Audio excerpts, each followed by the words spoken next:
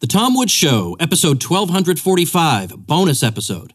Prepare to set fire to the index card of allowable opinion. Your daily dose of liberty education starts here. The Tom Woods Show.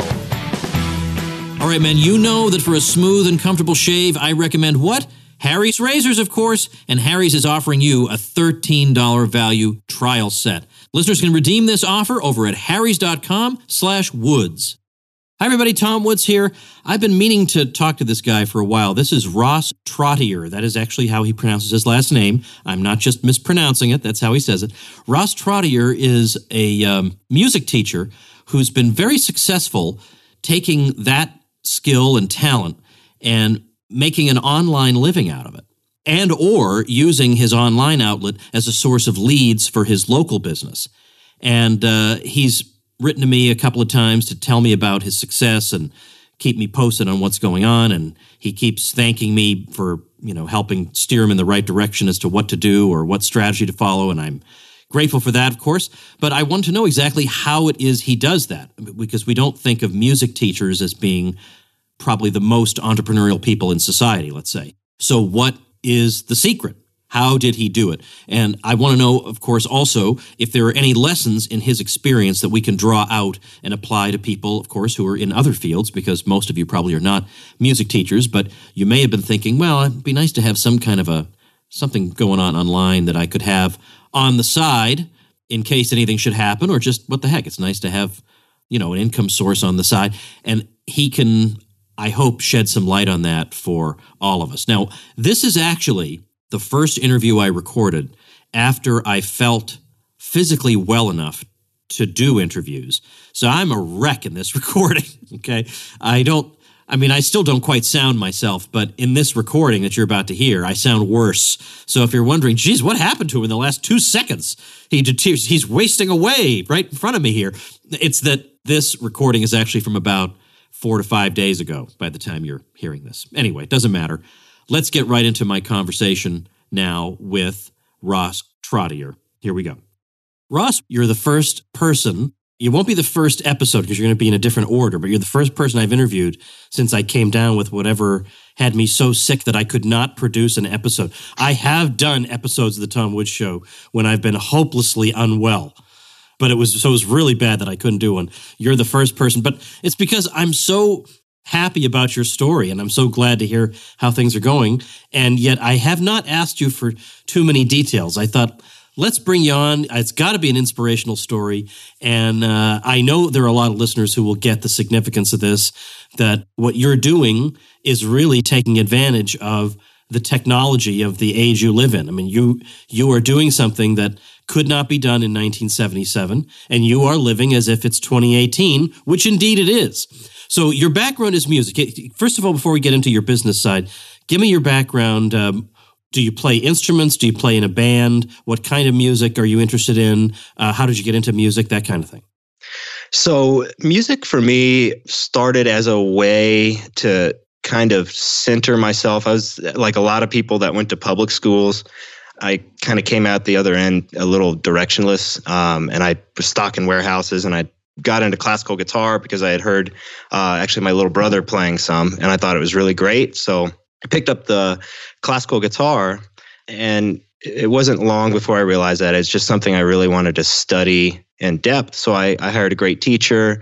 I went to school for music, but I ended up dropping out because there's always been an inner libertarian in me, and I just kind of the college atmosphere was just something that I couldn't really handle too well. It just always seemed weird to me. But staying true to myself, I just kept studying, kept playing, worked a couple jobs, and just always maintained my practice regimen, and eventually got into writing books and teaching and doing YouTube through a fairly long episode of not being able to stick to someone else's routine and becoming homeless because of it, and kind of pulling myself out of that through some of the online marketing and writing books and just trying to solve people's problems through education. All right. Wait, hold on. Wait a minute. You just glided over the golden nugget of the whole story here. If you were actually homeless at one point, that means that you actually lived the life that so many of these internet marketers pretend to have lived. I was homeless and with nowhere to turn when suddenly I discovered this WordPress plugin or whatever the heck it is they're promoting. But it sounds like you actually, I realize I'm delving into probably a personal part of your life, but I do need to know a little bit about that. Sure. In fact, I seem to recall you saying something like this around the time that you started promoting your music theory book. Am I getting the chronology right? Yeah, so I wrote that book. One of the big reasons why I actually wrote that book was I was sleeping in a car in a Colorado winter, and I had rented an office, and it was just warmer there. So I decided, I'm there at like 4 a.m., 3 a.m. I may as well work on something. So I decided to write a book. It was literally something to do besides freezing in a car. I eventually read a book on how to launch a book and said, hey, this is great. And the book actually, the Amazon sales were, they led to the money that I paid to get into an apartment. So it really was kind of like learning to do this stuff was the reason that I left homelessness. I didn't really plan on it being that way. A lot of what I wanted to do was just play guitar. I wasn't really sure what I wanted to do. But it actually turned out that learning these skills, money showed up. So I said, okay, let's do more of that. And I think that's what I'll continue to be doing. That's really quite amazing, needless to say. First of all, let me make sure people know that the book is called Music Theory in One Lesson, which, of course, is a clever title. Only the libertarians will know the full reference, but it's still a great title, really, for anybody. As a matter of fact, I can't think of his name. Doggone it! It's escaped. Henry Hazlitt? No, not Henry Hazlitt, the author of Economics in One Lesson, but Chris Guillebeau wrote a book called The $100 Startup. And he's written a number of other books about how to live your life so that your job is your passion and that sort of thing. And I went to one of his author events because I just like him and I've had him on the show a couple times. And during his Q&A, when people were talking about the kind of side hustles they had, I told your story. I actually told the story. I said, I have somebody who listens to my show who had this music theory book, and he did not have a widely known name, and yet he was able to sell thousands of copies of it. And I told the story of how you leveraged free Facebook traffic into sales of that book. And it was an extremely clever thing that you did. And it was always focused on exactly another thing you said earlier was helping people solve their problems. That's the mentality you have to have. Yeah, definitely. And that's kind of what I feel I've turned my career into. So I actually turned the book into an animated music theory video. And that video is on the front page of Google for just the term music theory as the first video. And initially I was selling the thing using a nice funnel and all of that. And I was making some okay money on it. But I thought, you know what? It's also taking a lot of time. And I kind of feel like, let's just see what happens if I put this thing out for free. So it's up past 750,000 views at this point. I think it'll hit 1 million before too long. And it just exploded the book sales. And it's literally my book pretty much chapter by chapter in an animated format. And one thing that makes me very, very proud about just that in general is if I look at my YouTube analytics and I add up the amount of time that people watch on my channel, it's more effective than 200 public school music teachers put together. And I don't have to continually be in front of people. It's already up. It gets somewhere over 500,000 minutes a month of view time, which when added up is pretty staggering. Yeah. So it's just asking yourself the question as a teacher online, how can I solve someone's problem? You really, you don't have to be anybody aside from somebody that knows what they're talking about, and you can solve a lot of problems for a lot of people. I get a lot of mail from India specifically because they have a kind of a thirst for some of the Western styles of guitar. And these people, they don't have music teachers around. They don't have the kind of money to even hire one if they did. And they send me their videos of their songs that they've composed and all of that. And it's really cool. Now, here's the thing that it's hard for a lot of us to get. YouTube is free, basically. You make a lot of videos, training videos, and you teach people things. It's not obvious how you'd monetize that, given that you're using a free platform. but yet I know that you are monetizing it. So what's the strategy? The strategy is book sales, always. The main strategy. I was doing a membership website that was doing okay, but it became too much of a time sink. It actually turned out that the skills I learned building the website actually are more valuable than the website itself. So I have really 3 streams of income from my YouTube and online teaching, and then 1 kind of in-person stream of income for music. So 1, book sales.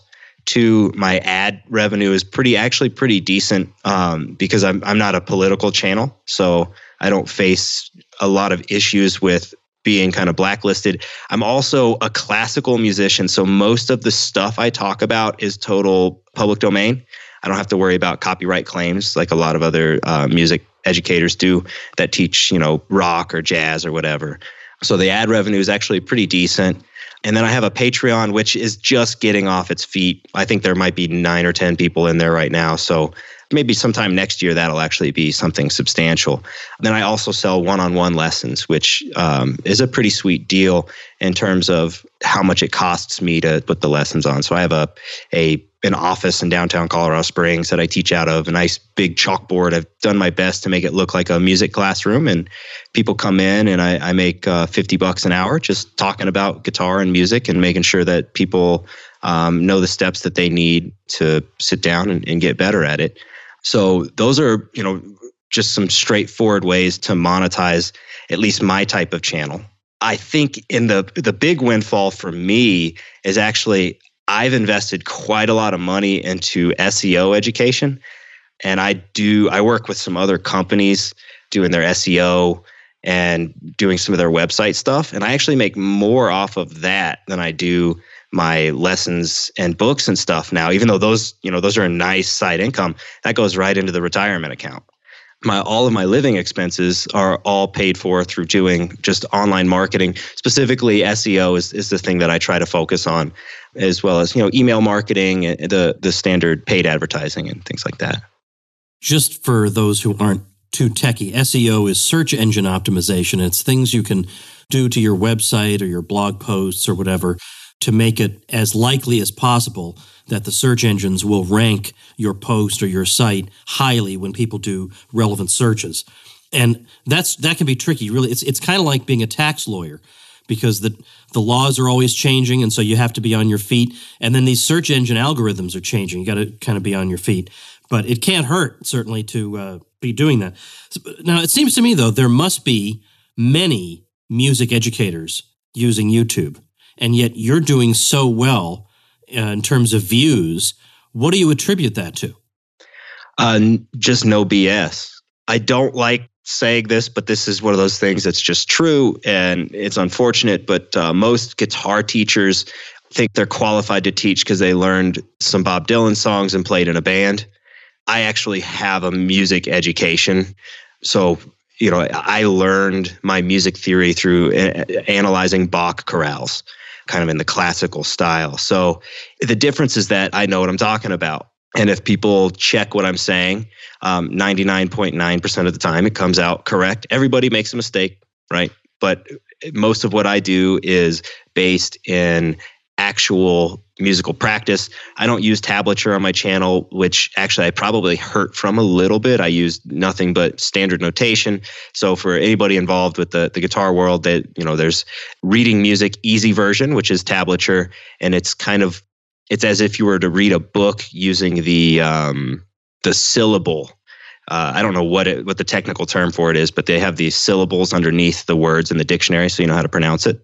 It's as if you were to read a book like that. It tells you how to do it. Whereas what I do and what I focus on is teaching people how to represent what it is they're doing through standard notation and music theory, and really come out being a better musician on top. With that being said, I'm definitely not the most popular music teacher on the platform. I am very niche in that I am the guy that is not going to give you the tabs. I am not going to give anybody the shortcut. I'm about the in-depth education. So I don't do a lot of clickbaity videos that a lot of other educators do, that along the lines of, 5 ways to shred in 5 days. I try to keep my content real. You can't get better in a year. You can't be good in a year, but here's how you get good over the next 5 years. And here's how you know your stuff. It's not an easy path, but if you take this path, you're going to have much more fulfillment. And that has really, really rung true with a lot of people. How much of your walk-in traffic, like your one-on-one lessons, is attributable to people finding your videos? I would say roughly half to 3/4, honestly. Wow, that's pretty good. Yeah, and I have a retention rate that's actually crazy. I mean, if somebody starts taking lessons, it's a very rare thing that they don't stick around for at least 2 years. So I actually am in a position where I really can't take any more students. And I'm actually trying to not advertise my old website, and I'm trying to actually get some of my local rankings to fall off the map so people stop calling me. Wow. Because I have too many students as is, and a lot of other work for marketing clients on the side. So it's almost a curse at this point, but it's a curse I'd prefer to have than not have. Well, sure. Yeah. I mean, you almost have to laugh at it in a way. This is a problem a lot of people would like to have. Now, the thing is, though, if you're saying that the pivot for this whole thing has been the book that you wrote, that is going to make some people's spirits sink, because they're going to think, well, I could never write a book, or I certainly don't want to write a book. And so then I don't see how I can replicate anything that he's doing. How would you answer that?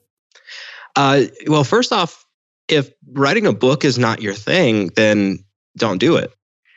There's so many other ways to get out there as an online entrepreneur. Writing a book is just one way. And some people, they hire ghostwriters if they want to get a book out. That's another angle. But what I would say is this. It's very, very good to take other people's advice in courses on how to do these things. You absolutely have to do that.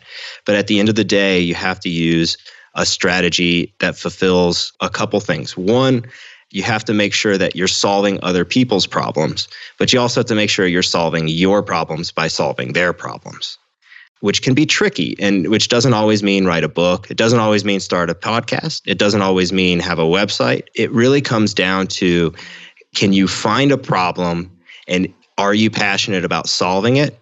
And if the answer is yes, figure out how to do it. And if you don't want to write a book, hire somebody to write a book on it. If you don't want to make a website, hire somebody to make a website. Now, that's not the cheapest way to go, but at the same time, you can't just make a website and make money. You can't just write a book and make money. People actually have to find it useful. So if you start from that kind of central idea, and then look at what are the possibilities for getting it out there into the public, and what are the possibilities to get people to actually pay you for it. That would be the best place to start. Let me take just a minute to address a concern some people have had. They've seen me grow a beard, and people are asking, what's going to happen to Harry's razors if you have a beard? Answer, I still need to trim the thing. I still need to not be Mr. Neckbeard. I still need a smooth, close, comfortable shave so I look my best. So I ain't giving up my Harry's, that's for sure.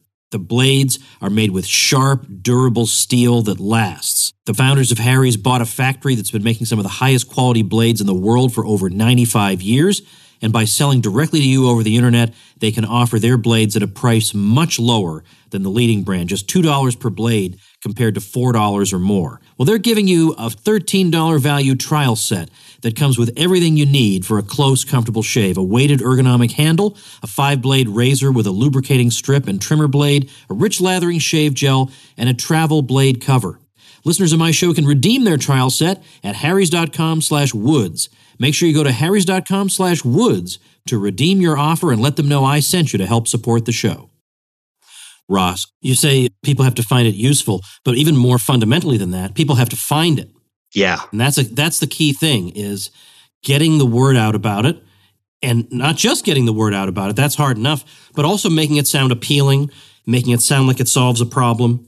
And that's the key. The key to everything that you're going to do online is traffic, is getting traffic either to your channel or to your website or whatever the locus of your activity is driving traffic there. Now, I have an entrepreneurial related email list. And the funny thing is, every once in a while, I promote a product that helps people drive traffic.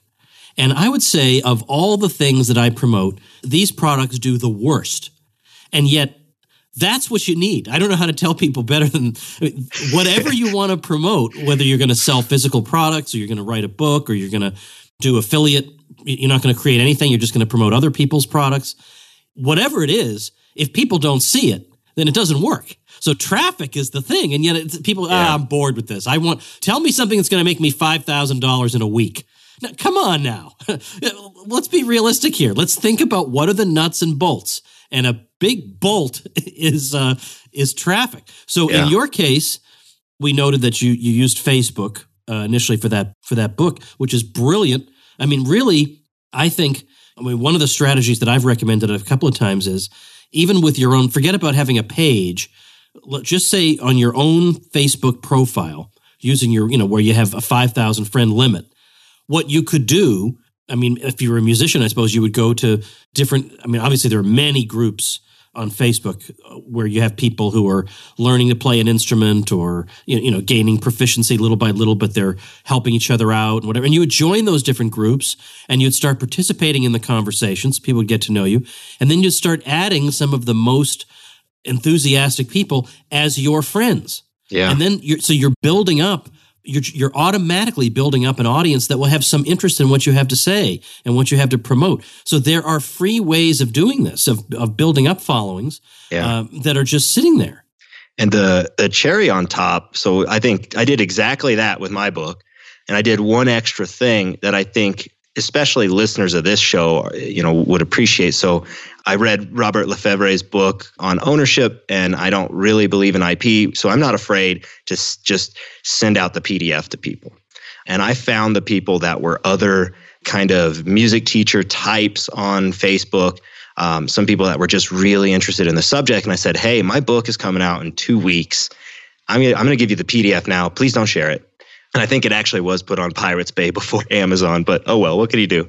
And I said, here it is. Can I ask, I'm letting you read it. Just go ahead and leave a review on the Amazon listing when it comes out. I'd really appreciate that. And then I followed up with everybody. I think I probably sent it to 20 or 25 people, and I got probably 10 reviews out of the gate. And I attribute basically all of the book's success to that because Amazon likes reviews. It astonishes me, by the way, every once in a while when I'll see some academic's book on Amazon and it will have no reviews. Yeah. Now, first of all, the fact that it has so little enthusiasm that nobody wants to review it is a bad sign. But also, do you not know how this works? To get a book out of the gate, you have to start with about 5 reviews. And this is just a fact of publishing where you get people who are knowledgeable in the area and you say, could you write a review or whatever? Or you just urge early readers to post a review. You don't just sit back and hope that it automatically happens. You urge people to do it. And that's how you start getting some traction. But geez, they can't even be bothered to lift a finger to get one lousy review for their book. Yeah. I just don't feel sorry for them. You're not even trying. Yeah. There's a lot of books on Amazon you can wade through with no reviews. And oftentimes those are the people that you're going to find on the forums and things saying, yeah, don't publish a book. It's not worth your time. It's not it's a lot of work. Online entrepreneurship is not exactly escaping from the amount of time that you work up front. I think, people just kind of expect like, oh, I wrote a book. Please buy it. Yeah. That's a problem in the music world big time. And it amazes me how some of these musicians, how unthankful they are. They think, oh, I made an album. Everybody should buy it now. It's like, well, you're just lucky to own a guitar. This was 300 years ago, Yeah, you probably wouldn't even have one of those. So. Right. I remember when I was but a pup, and I had just published a book with Columbia University Press, very scholarly book that would be of interest only to a relatively small number of people, but that I really did feel like was important all the same, and I'm glad I did it. But I honestly thought at least certainly in the tens of thousands would buy it. Right. And I didn't realize how academic publishing works. No. Tens of thousands of people never buy an academic book. That doesn't ever happen. But yeah, there is this sense, and you get this once in a while from people. I've gone on rants about this before, that people always overestimate how many sales an author makes of a book. They always way way overestimate that. And I think it's very sweet because they're assuming that their fellow countrymen read a lot. Yeah. And that's very sweet of them to think that. However, they do not. These people do not read a lot. And when they go to the library, the tax-subsidized library, the tax-funded library, it's to just get a big pile of old novels, from 5 years ago. That's what they're getting. Nobody's going there saying, I think I better look up some Hegel while I'm at the library. And that does not occur to anybody to do anything like that. So it doesn't just automatically happen. There's got to be a lot of elbow grease. And again, a point I like to make a lot, I used to fill in for Peter Schiff on his old show. And sometimes people would make fun of Schiff because when he would go on TV, he'd say, well, as I pointed out in my book, Crash Proof, and people would make fun of him, oh, there he is promoting his book again. That is the only way you're supposed to do this. I mean, you can't just sit there and say, well, I don't want to push my book on people. I mean, they'll find out about it. No, they won't.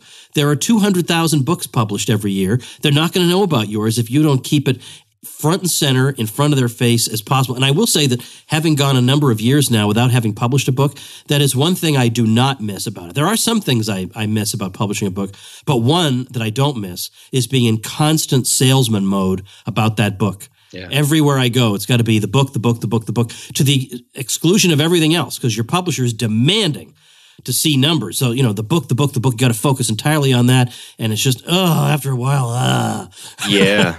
Actually, it requires. So this is a story about thinking about books. How much focus does it take? I actually walked through the middle of a public mass shooting thinking about my book, and didn't realize what was happening till halfway through, because it takes so much focus. Another part is I'm kind of a space case, but I actually walked into one of the worst situations in my life because of how much. It's something that I was thinking about. Whoa! Well, I can't say I've had that experience. Yeah, and I even still, when they talked to me afterwards, I had spent the whole day at the police station afterwards, and then I was walking home, and I spoke to the local news. I plugged my book totally. Yeah, well, even from that, as shameless as that is, hey, I just went through that. I'm gonna plug my book. Gosh, that's unbelievable. Well, anyway, as you say, not everybody has to do that.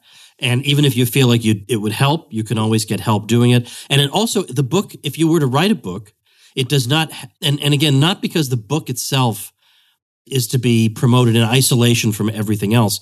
Oh. You do the videos go to the book. I mean, the book it's a pivot. It can be a source of revenue. It can be something that you direct your other efforts to, whatever. But it doesn't have to be 500 pages. No. I think sometimes people hear a book, they think, oh my gosh, I remember I wrote a 5-page term paper and I was ready to murder somebody. How could I write a book? But especially in this day and age with ebooks have lowered people's page number expectations. And you can write ebooks that are well under 100 pages, and people are perfectly happy because as long as you have the information they seek and as long as you're solving their problem, they're not going to say, I wish I could have spent an extra 8 hours reading this. They're not. Really, almost nobody's going to feel that way. Yeah, the entire point of my music theory book is it's 52 pages. And I boiled down, roughly the first year and a half of college music theory into 52 pages. It's dense in terms of how much it covers, and it doesn't give you all the secrets, and it's not going to give you 1,000 exercises to do, but it's 52 pages. And if you understand the material, then you can understand everything else based off of the central principles. And I think, in all honesty, there needs to be more of that done to, academic subjects. Maybe people would start reading more. All right, so let's wrap it up like this. About a week or so ago, I was saying, just to be funny, and I'm sure you'll get what I was driving at, I was saying to folks, look, if even a music teacher can figure out how to make the online world work, then so can you. My point in that was not that music teachers are the lowest of the low in our society or anything like that, but that they're not the first people you think of when you think entrepreneur. They're just not. And that's okay. Not everybody has to be an entrepreneur, but it's not the model. It's not the sort of person you're thinking of. And yet somehow you made that work. Now, I have a lot of people who listen who kind of want to do something like what you're doing, where they live on their own terms and they do what they do something they love. And it supports them comfortably. But sheesh, they don't know what step one is, or even if they do know what step one is, they're just afraid to take step one. They just, at least right now, they're comfortable and secure, they think. At least they know what tomorrow's going to bring. Or it's, I don't have the time to do this, or whatever it is, but something is paralyzing them. So do you have any advice for people? Yeah, I actually have the same advice that I give my music students. And I think this applies to just about everything. Take a breath right now for all the times you're going to screw up, because it's going to happen.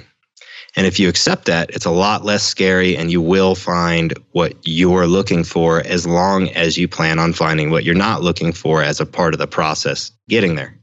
So just start. Yeah, really, that is the thing. That really is the thing. If there's a voice telling you that, well, I've got to wait for just the right moment, there'll always be an excuse why something's not the right moment. And then you'll be lying on your deathbed saying, well, I'm on my deathbed. That's not really a very good moment. There'll never be exactly the right moment. And again, I sometimes even say about children, a lot of times people say, well, it's not the right moment for me to have children. And then a lot of these moments go by. Yeah. And I think to myself, yeah, maybe when I started having them, maybe that wasn't, I don't know, maybe that wasn't exactly the so-called right moment, but who knows? What does that even mean? If I had thought that way, I would be deprived of 5 of the greatest people in the world, So the whole I have to wait for the right moment thing, no. What you can start doing immediately is carving out an extra hour of your day. And here's where you're going to find that extra hour. You're going to go to bed half an hour later, and you're going to wake up half an hour earlier. That never killed anybody. You're going to do that. You start that hour a day that is entirely yours. You don't owe that to anybody, not to a client, not to a boss. That's entirely yours. That's Ben Settle's point always, is that you start, your first hour is for you. Yep. And then you go and do your other stuff. So I would definitely get started there. So, well, I appreciate this, and I'm glad to hear that you feel like in some way, last thing in the world I want to do is try and take credit for all the hard work you put in. But you did send me a nice note saying that in some way I had been a source of encouragement. And if that's the case, then I'm delighted to hear that. It's more than the case. My mind needed certain things rationalized, and I heard you rationalize them first. And I don't think I would have started down the path that I did having not heard your podcast. Well, that is really great to hear, and I'm glad you've had such wonderful results. So let's direct people somewhere. Let's get people to see your videos. I'm going to link to your YouTube channel at tomwoods.com/1245. But is it easy to find that YouTube channel because you give out the name of it? Yeah, so 2 real easy ways to find it. Ross the Music Teacher. Just Google that on YouTube. Or the thing that I'm most proud of is just Google the words music theory and look for the first video there. It'll say you need to learn music theory on the cover. Nice. Excellent. Yeah, in fact, I think I looked at that just the other day. It had over 800,000 views. It's somewhere in there. I'm trying not to look at it too much because I waste time watching the numbers, but that's absolutely insane. A lot. That makes my zombie video look like a piece of crap compared to this. That's amazing. But at least you're actually teaching people something, whereas all I'm doing is ridiculing people. So I'm glad in the abstract that somebody teaching something does have 800,000. That is good to see. All right. Well, Ross, continued good luck to you, and thanks for your time. Thank you, Tom. All right. Well, wasn't that a good story? I like to hear things like that. I like to hear from people who are doing well and who take my advice and it turns out all right. Well, once in a while, the old man's still got it over here. All right, let's see. Boy, have we got interesting stuff coming up this week. I'm telling you. Tomorrow, it's going to be Stefan Molyneux, and Steph and I are going to talk about his critics, and I'm going to play devil's advocate, and I'm going to throw things at him, and we're going to see what sticks. Now, there ain't no way that's not going to be entertaining. I don't care how you feel about Stefan Molyneux. There's just no way you're not going to like that. Come on. I'm going to be a good, interesting devil's advocate. I do agree with him from time to time, so I'm going to make that clear too. But we're going to play some fun devil's advocate. Then on Tuesday, so episode 1247, I've got the lead singer of a pretty successful rock band. You look at their YouTube videos and they're in the millions of views, which is, more than I get for my economics lectures, I'll put it that way. And this particular lead singer, turns out the whole band listens to the Tom Woods Show, which just blows me away. But what an interesting story, because this is also an entrepreneurial story. of a band that was signed by major labels and then just came to decide, you know what, to heck with it. This stinks. And actually, all the money's being eaten up by the label. What if we went out on our own, contrary to all the advice being given to us by everybody? And what an interesting story they have. So anyway, that's just 2 episodes of what's coming up. You're just not going to believe how great it is. So make sure and tune in. And incidentally, if you identify with the guest in this episode, if you think, man, I'd like to be that guy who figures out some way to make this work, to have some kind of an online gig, or even make your whole, or at least a big chunk of your business online so you can be flexible and all that stuff, well, then you should get my ebook on it, because whatever the topic is, I've got an ebook. And you can get that ebook for free, where I just go through step by step exactly what I do in different areas, whether it's blogging or podcasting or self-publishing or affiliate marketing or whatever, a whole bunch of things. I talk about exactly how to do it step by step, and then I talk strategy. So this is valuable stuff, and I'm giving it to you for nothing. So the website for that is pathstoincome.com. So go check that out. I'll see you next week. Become a smarter libertarian in just 30 minutes a day. Visit TomWoods.com to subscribe to the show for free, and we'll see you next time.